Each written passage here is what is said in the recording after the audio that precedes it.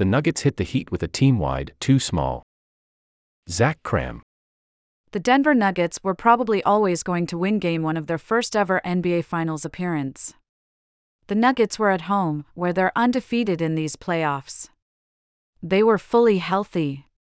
And they were extremely well-rested after a conference finals sweep that ended more than a week ago, whereas the visiting Miami Heat had to sweat out a 7-gamer that gave them just 2 days off before the finals. Despite the theory and wordplay, rest versus rust isn't actually much of a debate. As ESPN's Kevin Pelton noted, before the 2023 finals began, home teams with at least a 5-day rest advantage were 8-1 in finals game ones. But even with that context in mind, the Nuggets sure made their 104-93 win on Thursday night look easy. Nikola Jokic extended his NBA record to 9 triple-doubles in a single postseason with 27 points, 14 assists, and 10 rebounds. Jamal Murray added 26 points and 10 assists, and the Nuggets led by as many as 24 points, never letting the Heat within 9 after halftime. Entering the finals, the most crucial question for the Heat was whether they could slow down the Nuggets' offense, which had raced past every defense it faced in the Western Conference playoff bracket.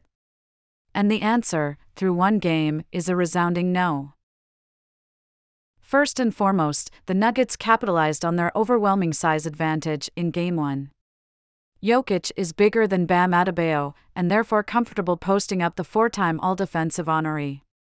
The 6'10" Michael Porter Jr. can shoot over any defender Miami throws at him. He scored 14 points in Game 1 and also provided oomph on the defensive end with 13 total rebounds and a pair of blocks.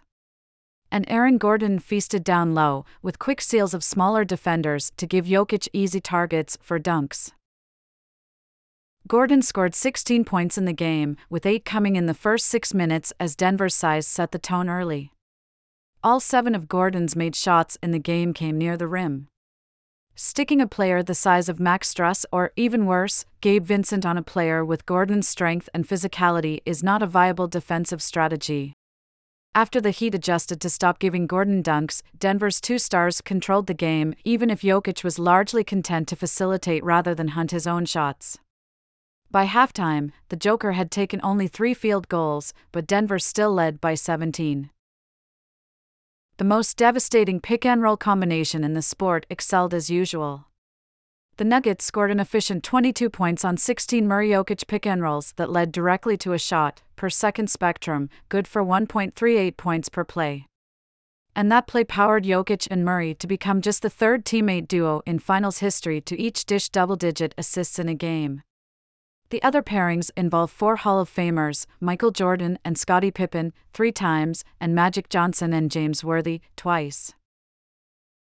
To Miami's, and coach Erik Spoelstra's, credit, the Heat tried different tactics and different defenders, but none worked particularly well.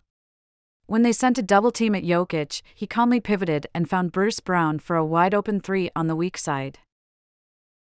And when Miami went with a zone defense, which had thrown crucial wrenches in Milwaukee and Boston's offenses earlier in the playoffs, the Nuggets mostly found open looks as their shooters stretched Miami's defenders from one sideline to the other. During the Heat's first zone stint, at the start of the second quarter, with Jokic on the bench, Murray sank a 3-pointer, Porter hit another soon after, and Jeff Green made a lightly contested jump hook with tons of space to operate in the middle of the floor. Miami's zone was a tad more effective in the fourth quarter when Spoelstra switched strategies out of desperation even with Jokic in the game. The Heat forced a few turnovers and a flurry of missed Nuggets threes.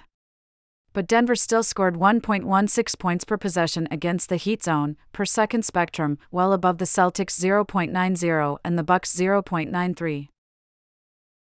Just as the Lakers' fourth-quarter gambit in Game 1 of the Western Conference Finals, defending Jokic with Rui Hachimura to let Anthony Davis roam as a help defender around the rim ultimately came up short and didn't pay dividends later in the series, so too might the Heat's zone falter if Jokic is on the court. Given his ability to orchestrate the action from the free throw line, the Denver center is the best player on planet Earth to defeat a zone defense. On the other end, Adebayo enjoyed his most productive offensive game in weeks, with 26 points on a career-high 25 shot attempts, plus 13 rebounds and 5 assists. Miami center caught Jokic lunging for steals a few times, which led to open layups.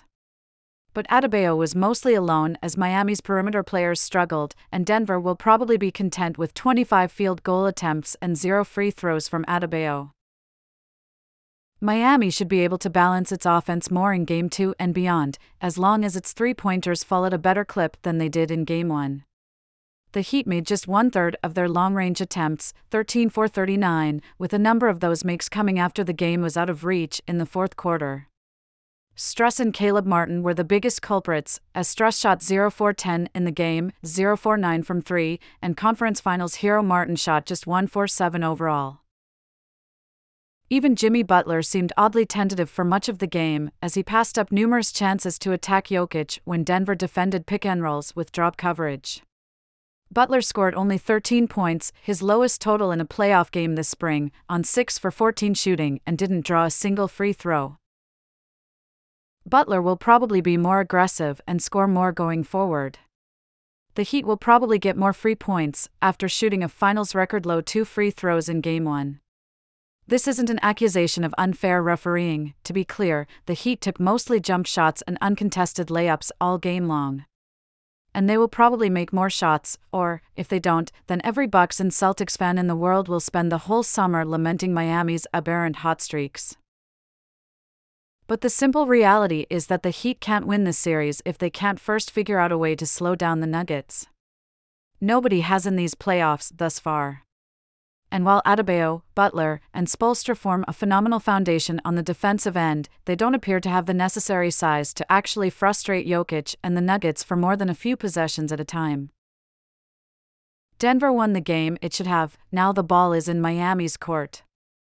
Well, for Game 2, the ball is in Ball Arena, Denver's home court, but I digress. The Heat will spend the next 2 days searching for answers, but it's unclear where Spoelstra and company might find them, or if any even exist at all. Sign up for the Ringer newsletter. By submitting your email, you agree to our terms and privacy notice. You can opt out at any time. This site is protected by reCAPTCHA and the Google privacy policy, and terms of service apply.